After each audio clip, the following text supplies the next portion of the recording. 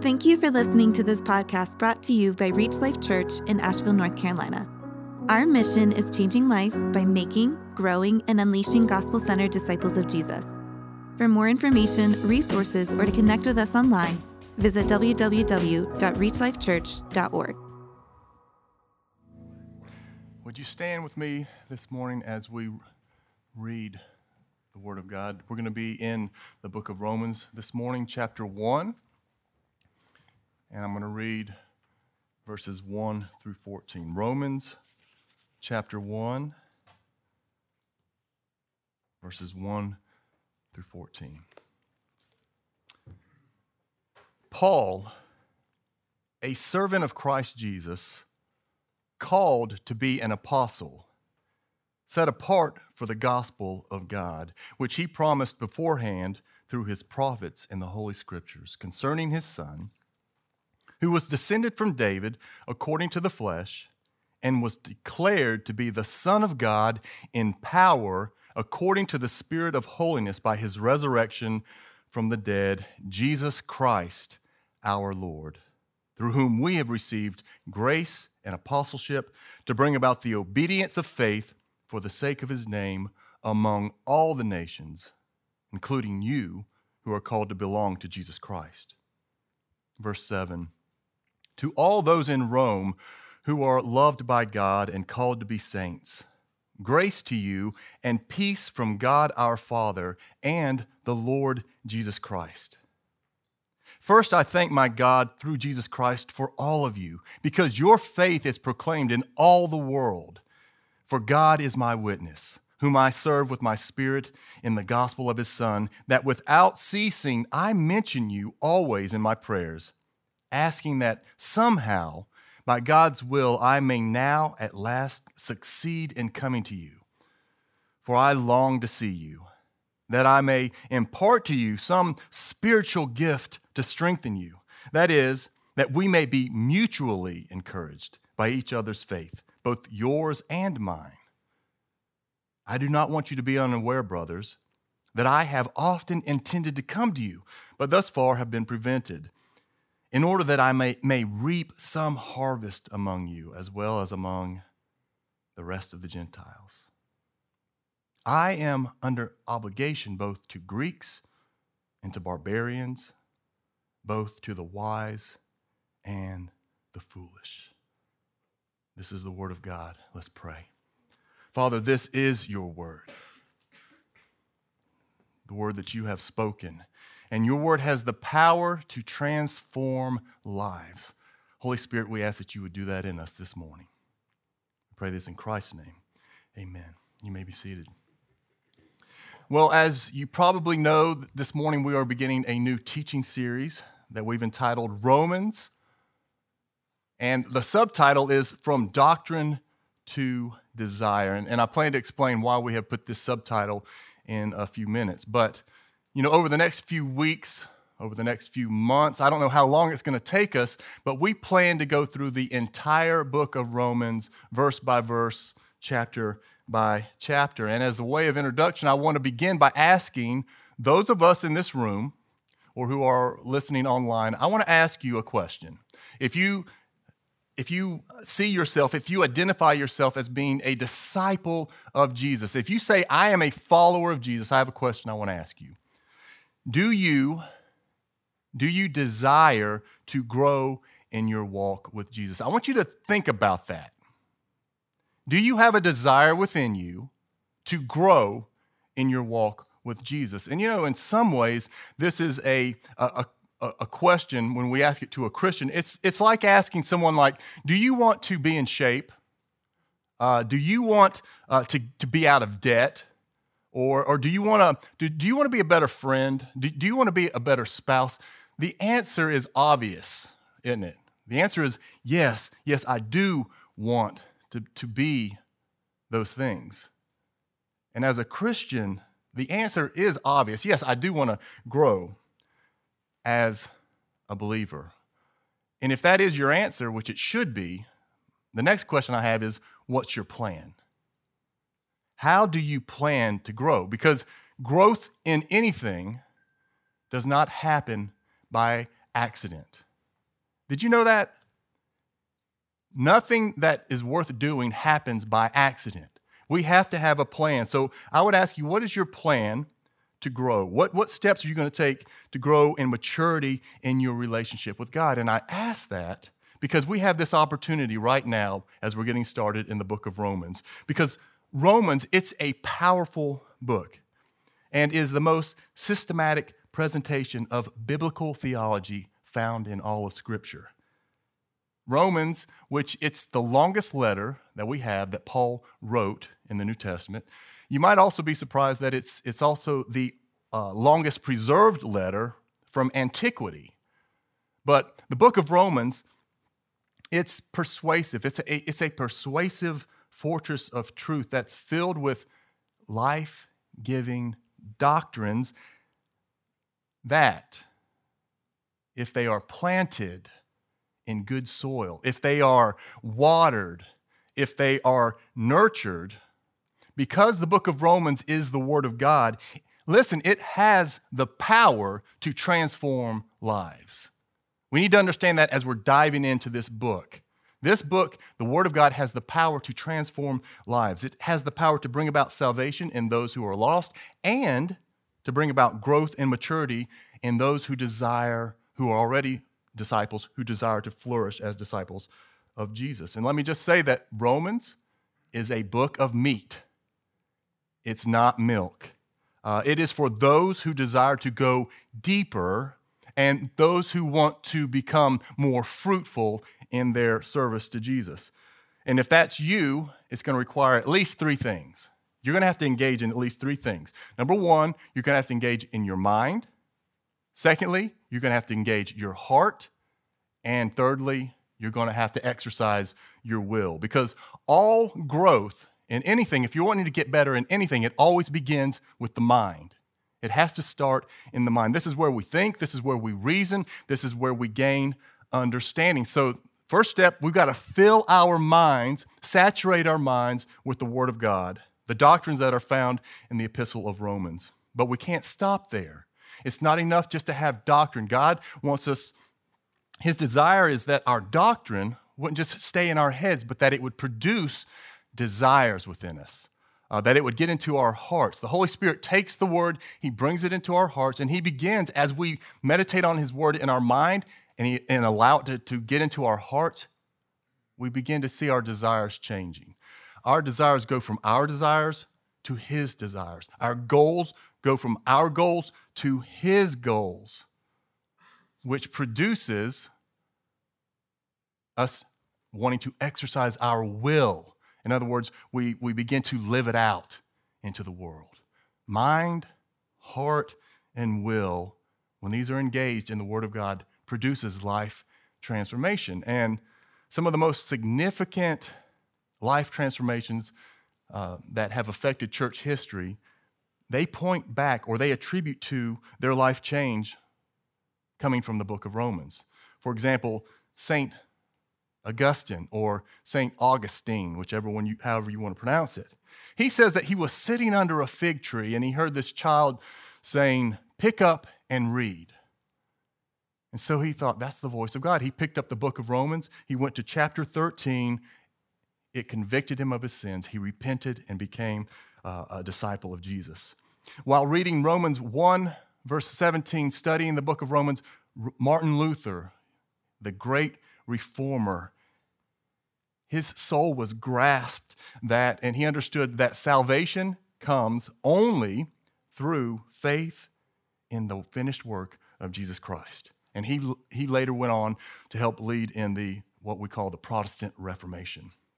John Wesley, he is credited as being a catalyst of the great evangelical revival of the 18th century. He says that while he was listening to Martin Luther's commentary on the book of Romans, he says that his heart was strangely warmed, and shortly after that, it led him to put his faith in Jesus, to give his life to Jesus. The point I'm trying to make here at the very beginning, as we're getting into this book, is that Romans has the potential, it has the power to transform our lives. But we're going to have to be active in order to see that happen in our church. And teenagers, I want to say something to you. I want you to listen up. Young people, listen up to me. Y'all like to argue. You like to argue. I know that because I still remember what it was like when I was a teenager. My mom told me, she said, James, you like to argue. You would argue with a stop sign. And I said, no, I wouldn't. Teenagers, we like to argue, don't we? Or I'm not a teenager, but we like to argue. The book of Romans is a great example of what skillful argumentation looks like, because Paul proficiently lays out arguments as to why one should put their faith and their life in Jesus Christ. In other words, Paul knew how to argue and to support what he believes in. So young people or church as a matter, whoever you are, if you want to learn how to defend your faith, you need to study the book of Romans. Now, before we get into our passage, I know that I'm giving a lot of background introduction, but I want to give a few more basic questions that I want us to ask that I think is going to aid us as we are studying this book. Number one, the question that I want us to ask is, who wrote Romans? Well, the Apostle Paul is the author of Romans. Well, actually, God is the author of Romans, and he used Paul to be the author. Paul didn't actually write it. Paul didn't actually write it. Just making sure you're listening. I didn't write it. He dictated it to a guy, we'll see in chapter 16, to a guy named Tertius while Paul was in Corinth in 57 AD. So God wrote the book of Romans through Paul.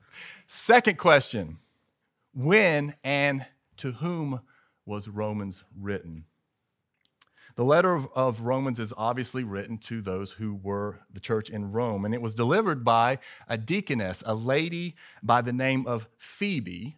She's also mentioned in chapter 16 in the book of Romans, and it was delivered to a well-established church in Rome. And we know that it was well-established because in our reading today, in our passage today in verse 8, Paul states that their faith was being proclaimed throughout the world. Though Paul had never been to Rome, he had heard about the church in Rome.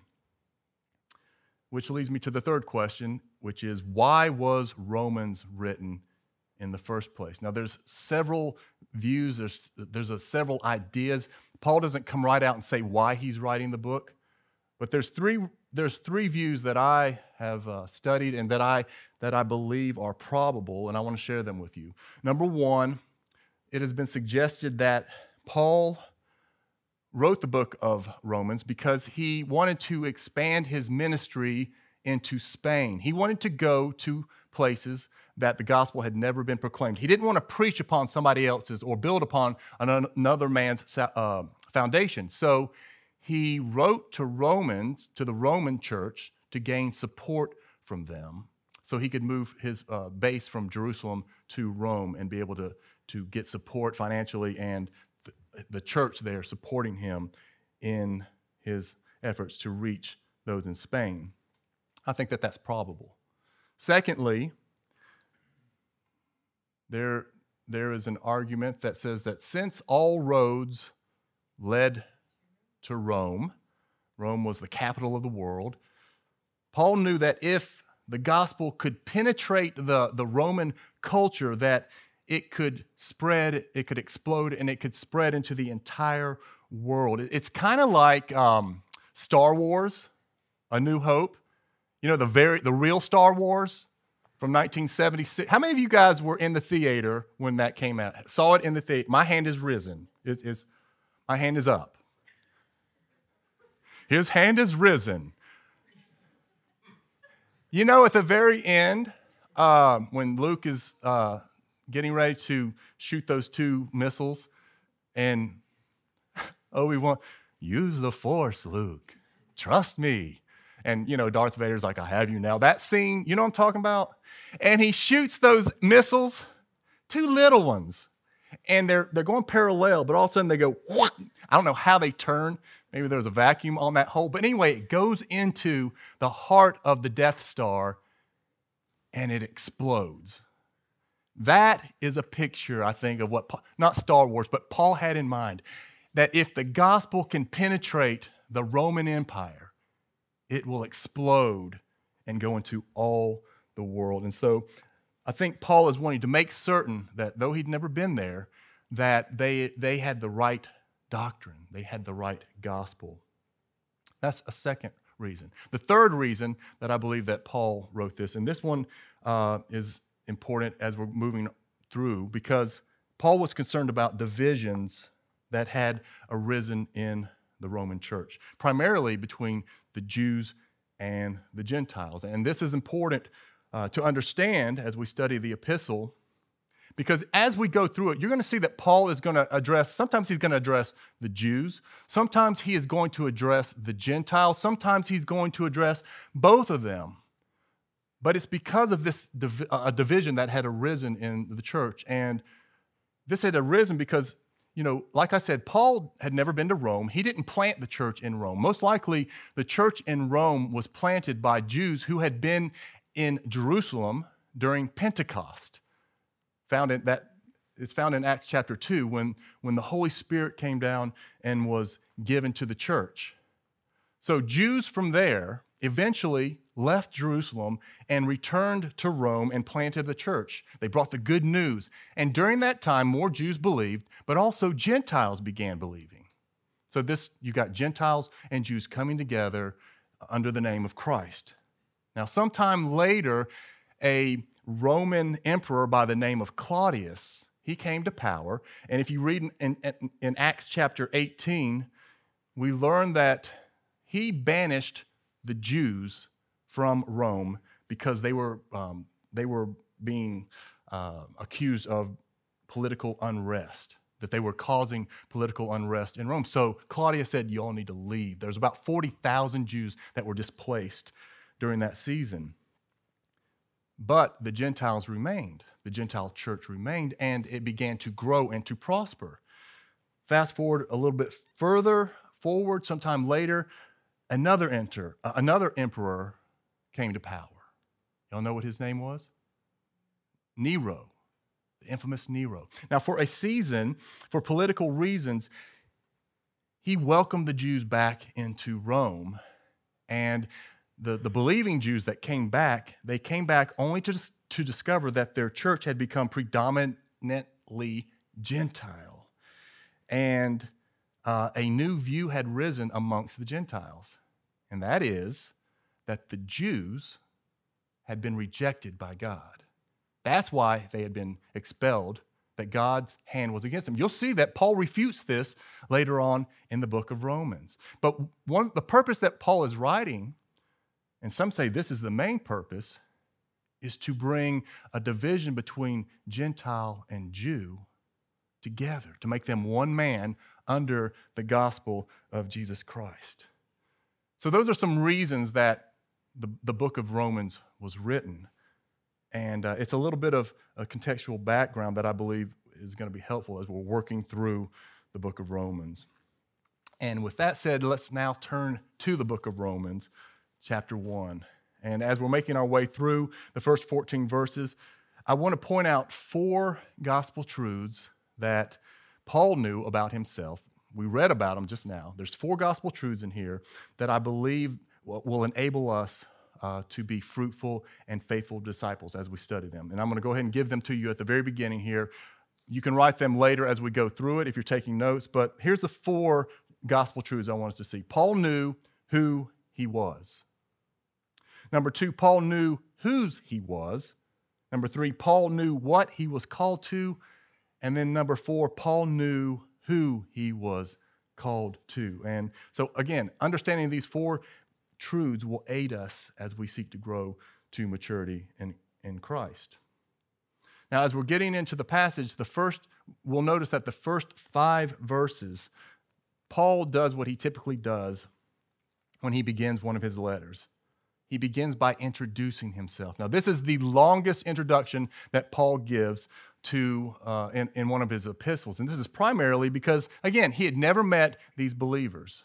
And so he desired to establish his credentials up front.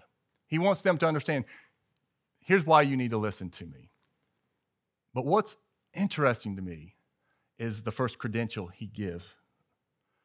If you're taking notes, the first gospel truth is that Paul knew who he was. And I want you to look at the first credential that he gives in verse 1. Paul, a servant.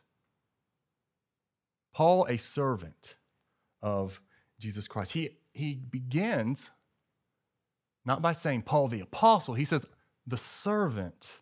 He identifies himself as a doulos, as a slave. Now the prophets from the Old Testament, like Moses and Joshua, they often referred to themselves as servants or slaves of God. In the Jewish ear, that was kind of like a title of honor. But to our ears, probably it's not so much, is it? Doulos or doulos was a slave in the sense of becoming the property of an owner. They acknowledge that I am the property of someone else. And this is amazing to me because Paul, the great apostle, the lion of faith, a Hebrew of Hebrews, an elite world-class biblical scholar. You know, of the 27 books in the New Testament, Paul penned 13 of them. 13 of them. You know, if I just wrote one verse in the Bible, and I could say, I wrote that, my skull would have so many cracks in it from my head exploding, being so big. But Paul wrote 13 books in the Bible. Paul, and he confidently viewed himself as a humble servant, as a foot washer, as the property of another. How about you? How do you view yourself?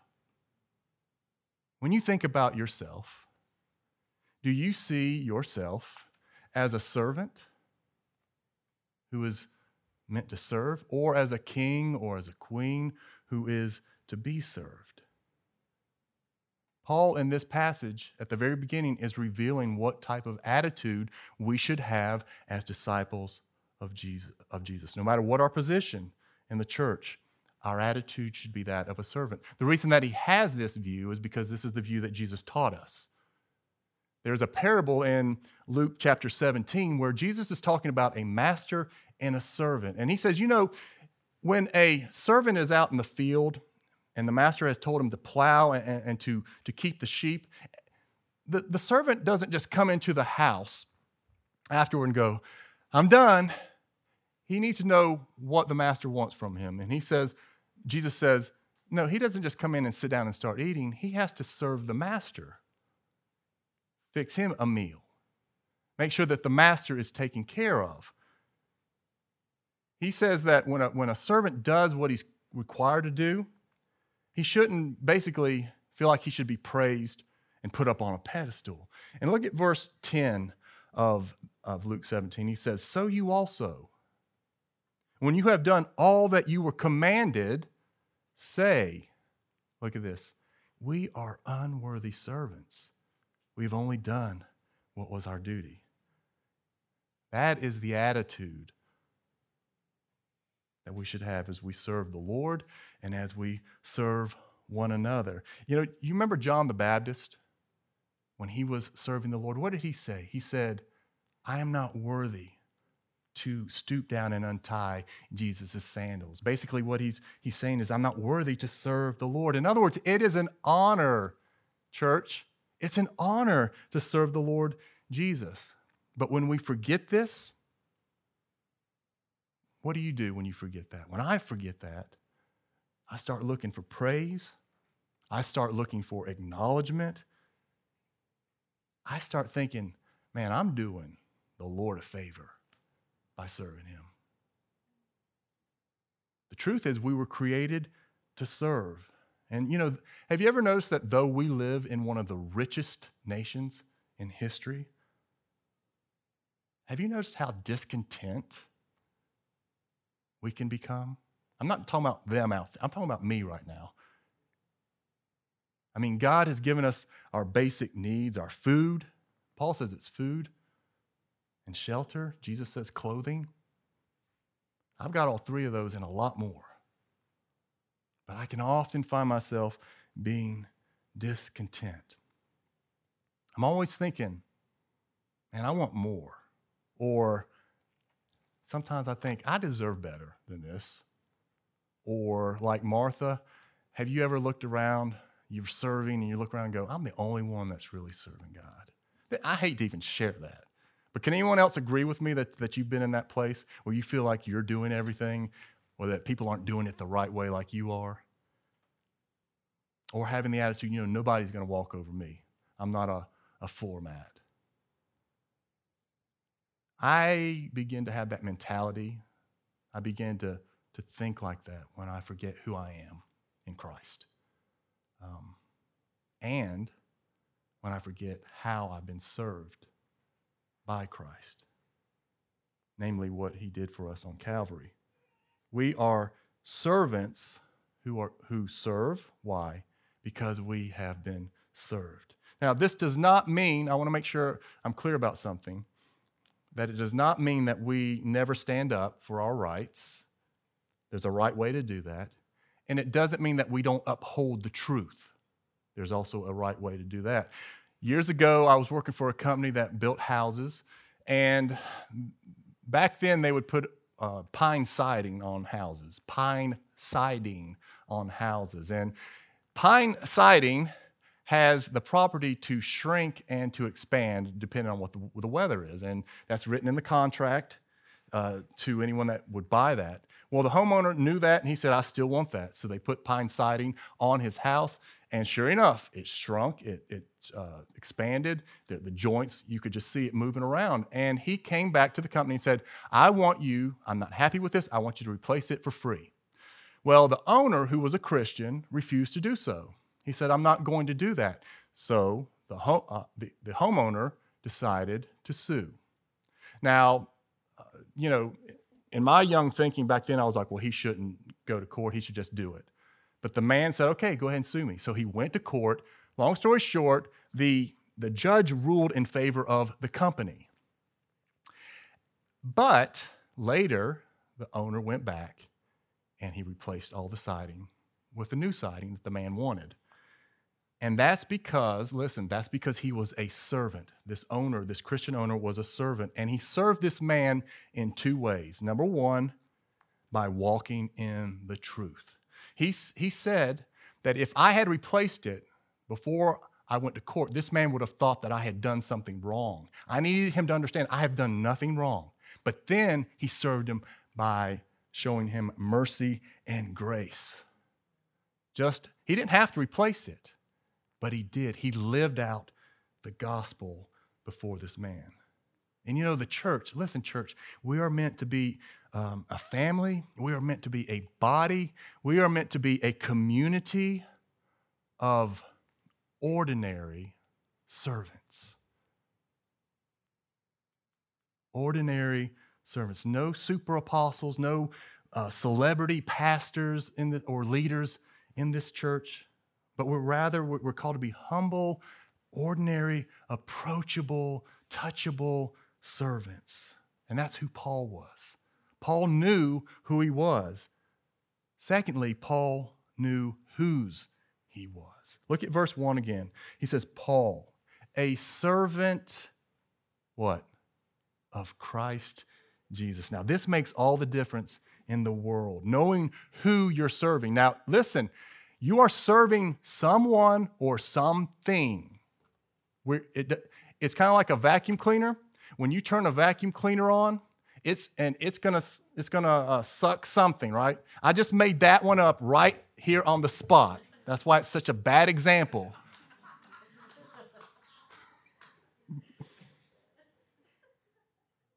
But you're serving someone or something right now.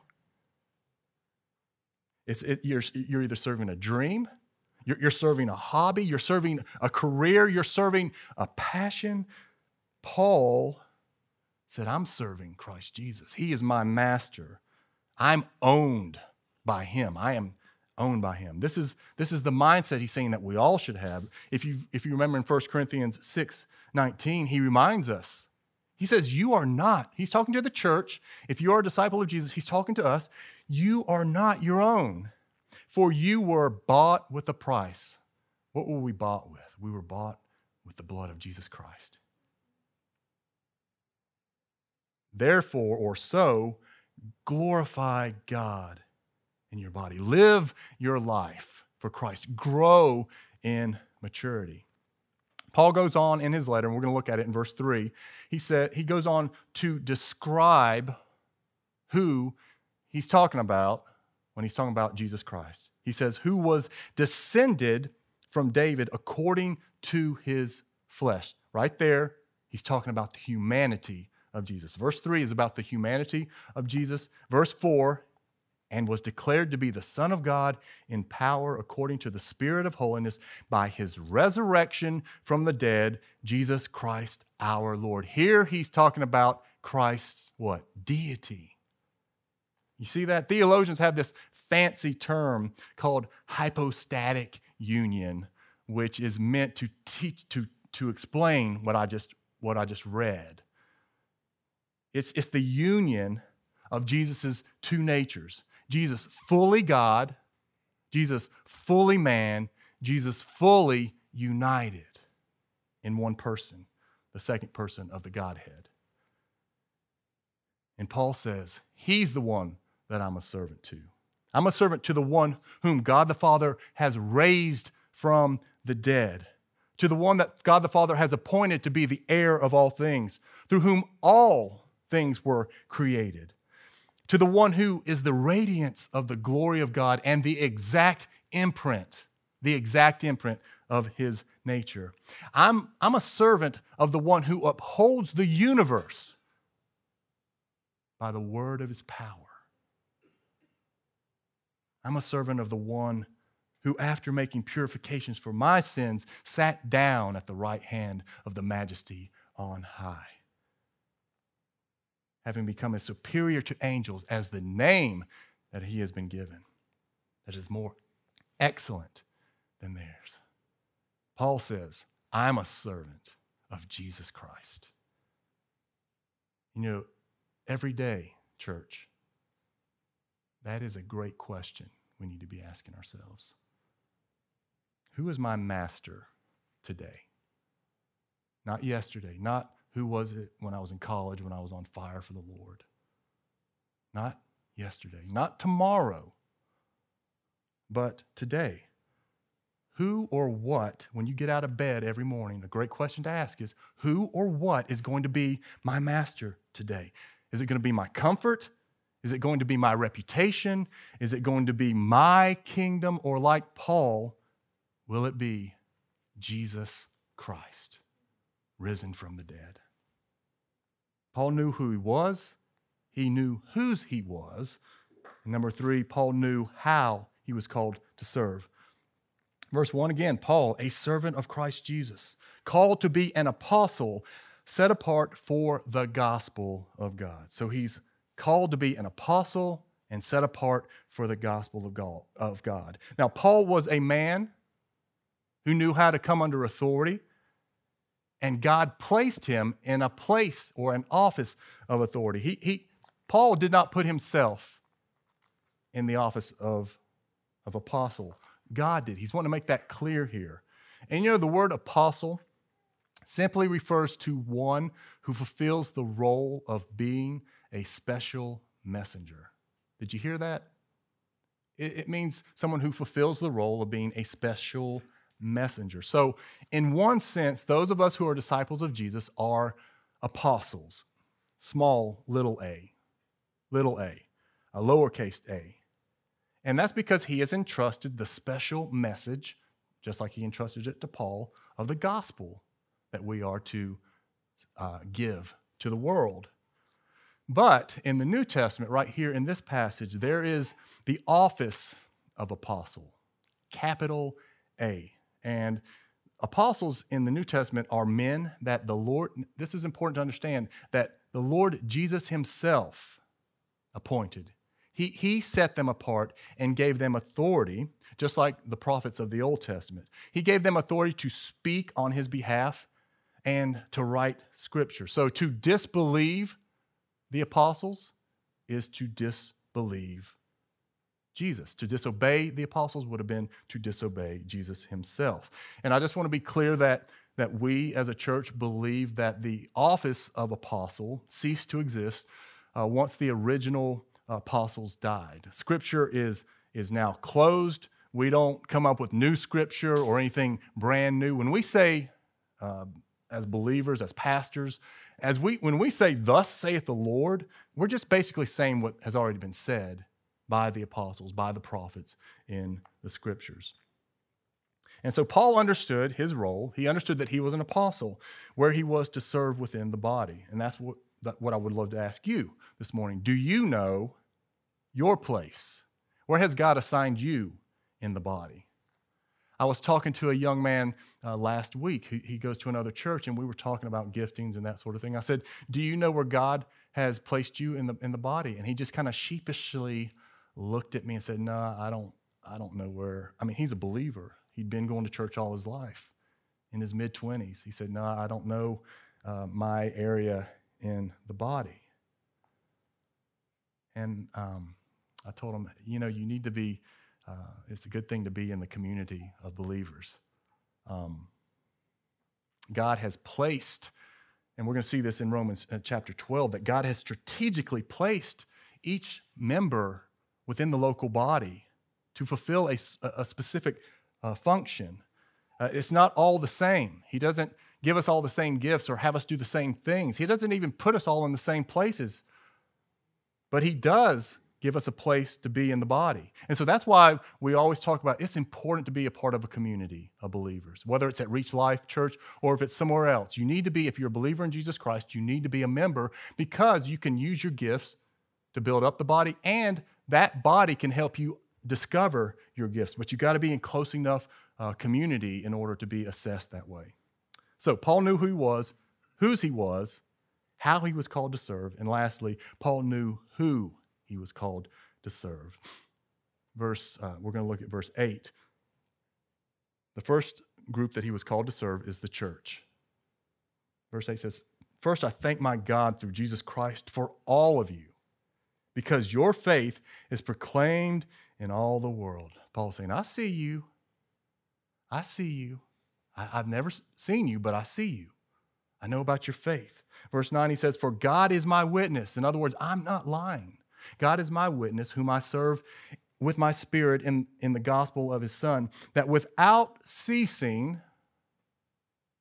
I'm not lying, without ceasing, I mention you always in my prayers, asking that somehow by God's will, I may now at last succeed in coming to you.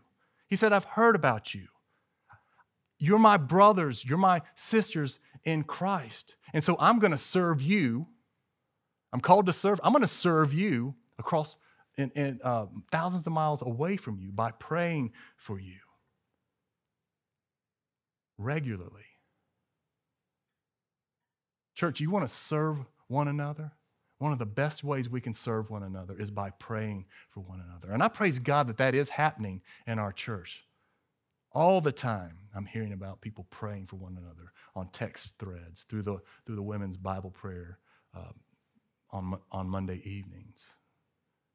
We need to be praying for one another, serving one another through prayer. In verse 11, he says, "For I long to see you." Paul's saying, I have affection for you, though I have never met you. Now, have you ever met somebody and you found out that they loved Jesus or they were a follower of Jesus, and immediately you begin to have this fellowship as you begin to trade the gospel with one another and hear what they're doing in each other's life? There's this joyful fellowship between you and them. I think that's what Paul is experiencing here. He says, I long to see you. Why? Why does he long to see them? Well, he says that I may impart to you some spiritual gift to strengthen you. Then he goes on to say that is that we may be mutually encouraged by each other's faith, both yours and mine.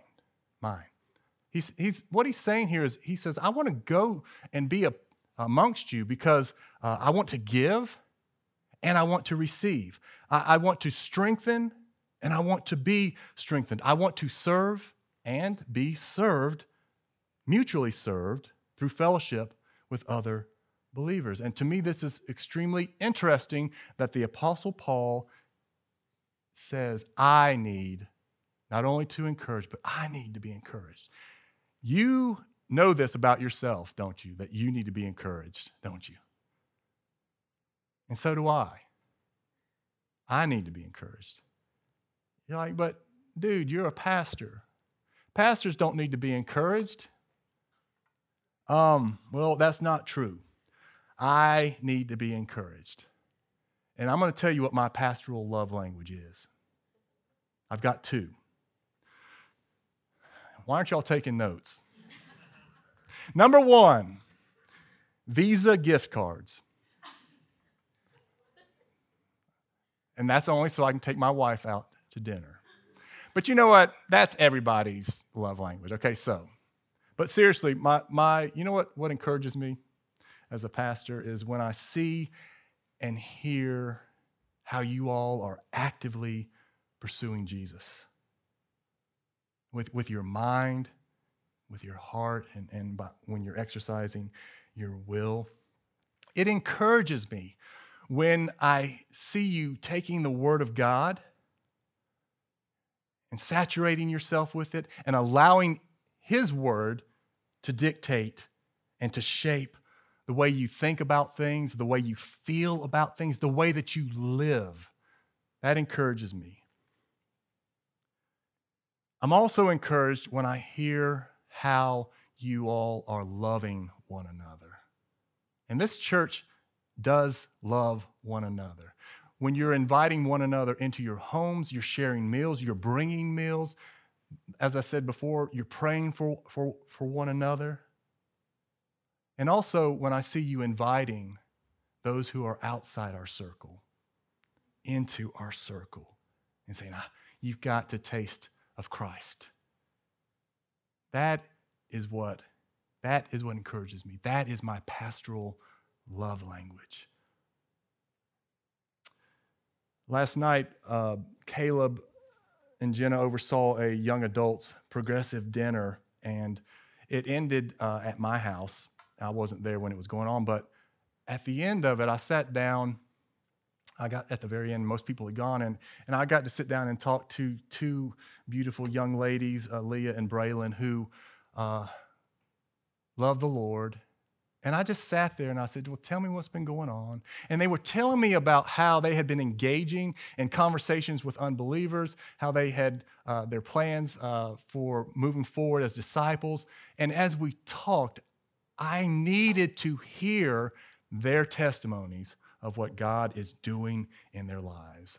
It was totally surprised me because I didn't expect that yesterday, but it also encouraged me. That's another reason why we push for MCs, missional communities, because that's where we can look at each other face to face and encourage one another in Christ. The Apostle Paul was not a lone wolf who thought he could make it on his own apart from the church. He knew that he needed fellowship, and so do we.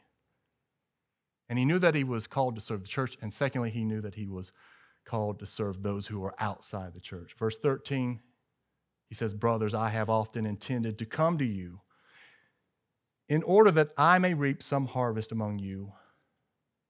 That's the church. And then he says, as well as among the rest of the Gentiles. This is those outside the church. I am under obligation both to Greeks and to barbarians, both to the wise and to the foolish. Paul was called to preach to the church, and he was also called to preach to those who had never heard the gospel, the good news of Jesus Christ.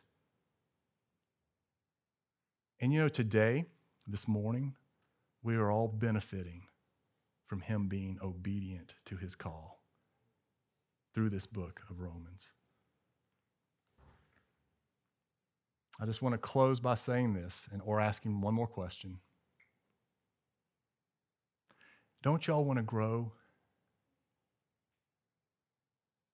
Don't y'all want to grow in maturity in Christ? Don't you want to see God do greater things in our midst, things that we can't take credit for? Don't you want to pour out your life making much of Jesus' name? Being motivated to serve because we've been served?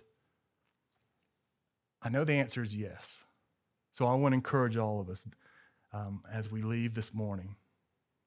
I want to encourage us to enlighten our minds with the Word of God, to engage our hearts in faith, and to take steps to exercise our will. Let's do that, be faithful, and see what God does in our midst. Amen? Amen. Let's pray together.